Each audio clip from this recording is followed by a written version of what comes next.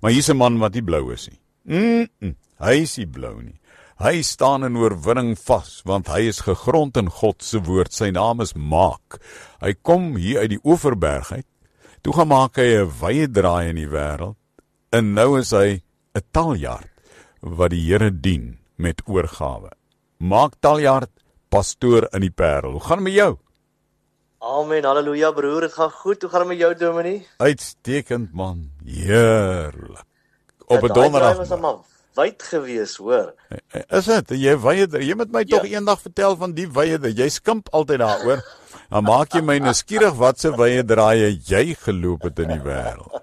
Kyk, ek is mos in Mowbray gebore. Okay. In die Kaapse broeikas. Ek dink almal in die Kaap is daar gebore. Ja, daar in die Mowbray House of Maternity. Ek ken hom baie goed. Met die rooi dak.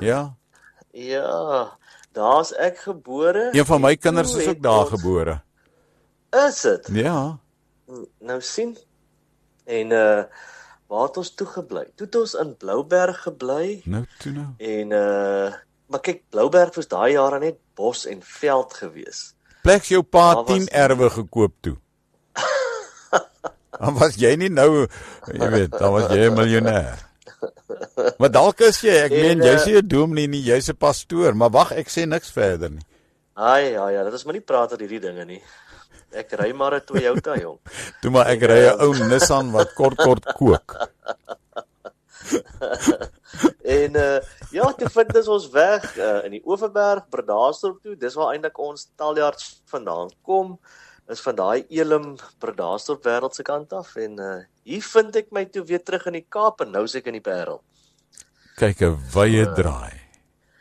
Was jy nie ook ek het nooit my provinsie verlaat nie, né? O, ek het 'n voel oor fluit, jy's 'n blou bil. Nee, ek ken die Here. Ek is gered. Nou is ons eerstes in die dubbeltjies. Jy het dit gesê, nie ek nie.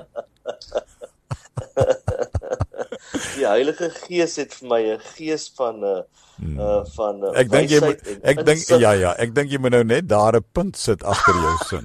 Net daar, né? Het almal in Pretoria nou hulle radio's afgesit. Woe, kyk daar kom 'n brief. Maar stuur die brief na hom toe, nie na my toe nie. Ek het dit nie gesê nie. Hey.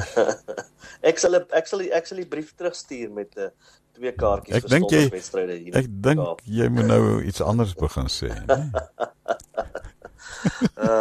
Nee, maar is al wel lekker om so te skerts met jou op 'n donderdag.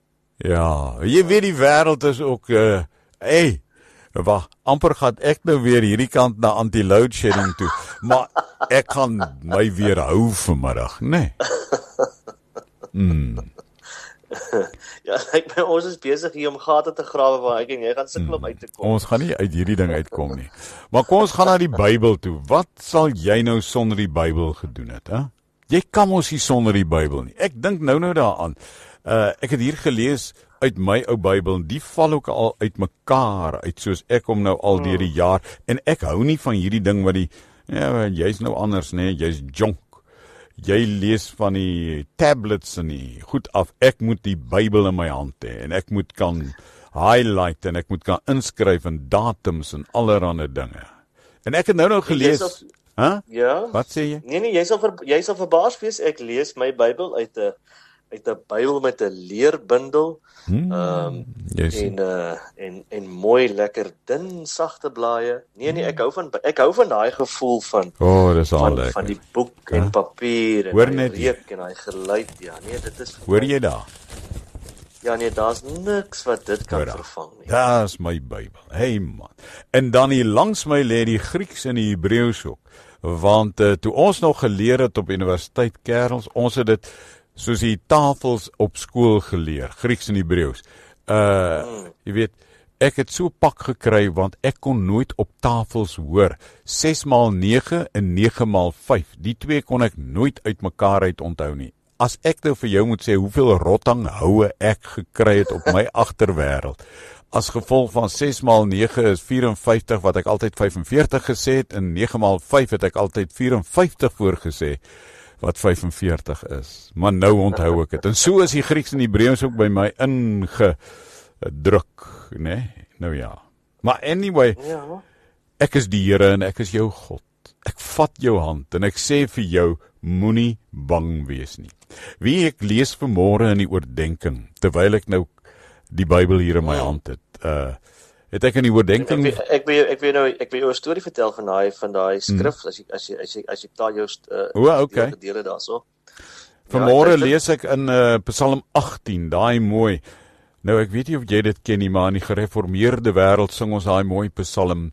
Ek het u hartlik lief, o Heer, u is... en hy sing so lekker met 'n orgel. Maar anyway, en toe klaar een of ander antie vanmôre toe ek nou 'n orgel speel.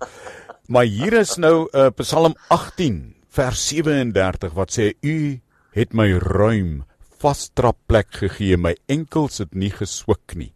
En toe gaan lees ek in Hebreëus gou, en daar staan letterlik, die pad onder my voete maak u breed.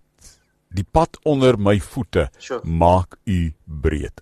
Dit was vir my so mooi. Ek gaan sommer Sondag in Wynberg daaroor preek. U maak die pad onder my voete breed. Hey! Maar jy wou sê... Ja, die woord van die Here, ek dink ons praat altyd so half in 'n geestelike godsdienstige termes oor dit, maar dit werklik waar is dit krag. En ek onthou jonk in my geredde lewe het ek maar, daar was 'n fase wat ek maar met baie goed geworstel het en met baie vrees en angs gesit het.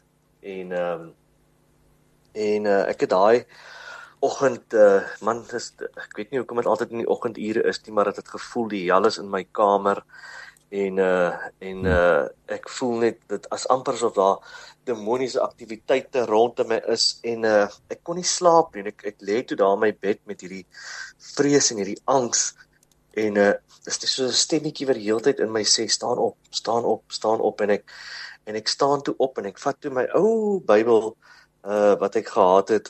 Ek dink dit was 'n amplified Bybel wat 'n tannie vir my gegee het en ek val toe daar op Isaiah 41 verse 10 en hy sê daar, fear not for I am with you, do not be dismayed for I am your God, I will strengthen you, I will help you and I will uphold you with my righteous right hand. En ek kan hom nou nog onthou. Ek het hom daai oggend, die oggend 2:00 het ek daai skrif gevat en gemediteer op hom. Ek het hom gememoriseer en vir die volgende halfuur is dit al wat ek gedoen het, is ek het gebid en ek het daai woord verklaar en ek het op daai woord gestaan. En daai woord was krities in my vorming as 'n Christen en in my geloof en in my vertroue in God en sy woord, dat dit regtig 'n skuilplek is, dat dit regtig 'n plek is wat vir jou sterk maak en krag gee en hoop gee. En die woord van God is nie net geskrewe nie. En dit is regtig waar die krag van God wat jou deur die diepste, donkerste plekke kan dra. Mark, ek wil nou vir jou 'n baie reguit vraag terwyl jy nou so praat. Dalk luister iewers 'n jong man wat sukkel met sy vleis. Soos die Bybel sê, met sy vlees. En hy sukkel met sy vleis, maar hy is 'n kind van God. Hy ken die woord, maar hy sukkel met sy vleis. Wat sê jy vir hom? Wie wat Dominee, ek dink as ek na my lewe kyk, ek dink nie daar's 'n perfekte traject vir enige iemand in hierdie lewenspad wat ons stap nie. Jy het goeie dae, jy het slegte dae, jy fouteer, jy kom kort, jy val in die struik, jy word getempteer en dit gebeur met ons almal. En regtig waar wat ek gevind het is dat daai plekke wat ons vlees laat manifesteer en hunker vir goeders waarvan God ons gered het, kom eintlik maar uit 'n plek van gebrokenheid, 'n plek van onvervulling. En dit bepaal en beïnvloed ons gedagtes en ons denke en dit aan die einde van die dag bepaal waarop ons mediteer en dan wat ons doen. En vir my, weer eens om terug te kom na die woord toe, is hoe meer ek my gevul het met die woord van God, hoe meer het ek God leer ken, hoe meer het ek God leer verstaan, hoe meer het ek my denke gevul en vervang met God se denke. En ek was self 'n jong man wat geworstel het met my vlees en aangetrokke was tot sonde. En dis nie 'n ding wat ooit ophou in jou lewe nie. Die duiwel gaan jou altyd kom tempteer met 'n klomp goeters. Maar Jesus, toe hy in die wildernis getempteer is, het op die woord gestaan.